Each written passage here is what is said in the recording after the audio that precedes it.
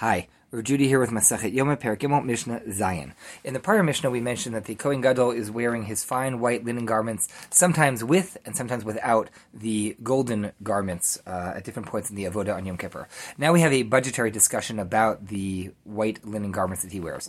B'shachar hayalovish plusin shel shnei masar maneh uben harbayim hanidvin shel shmona meot zuz. In the morning, the Kohen Gadol wears even finer white linen garments. Plusin seems to be a reference to a city in Egypt, a place where they made really fine linen garments. Nowadays, we speak about Egyptian cotton as being very fine. Back then, it was Egyptian linen. And so the morning garments were worth 12 zuz.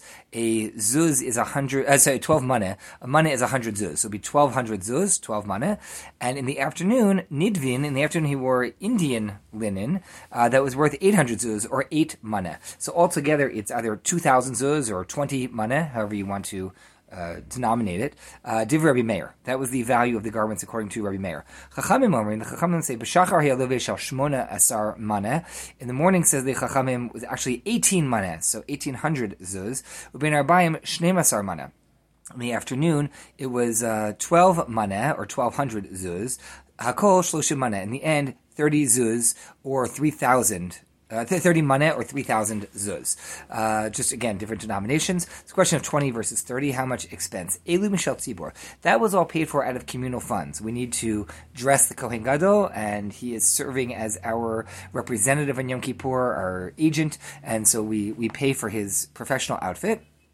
It's not only his professional outfit, it's the professional outfit in which he has to serve. Imratza lahosif mosif mishalo.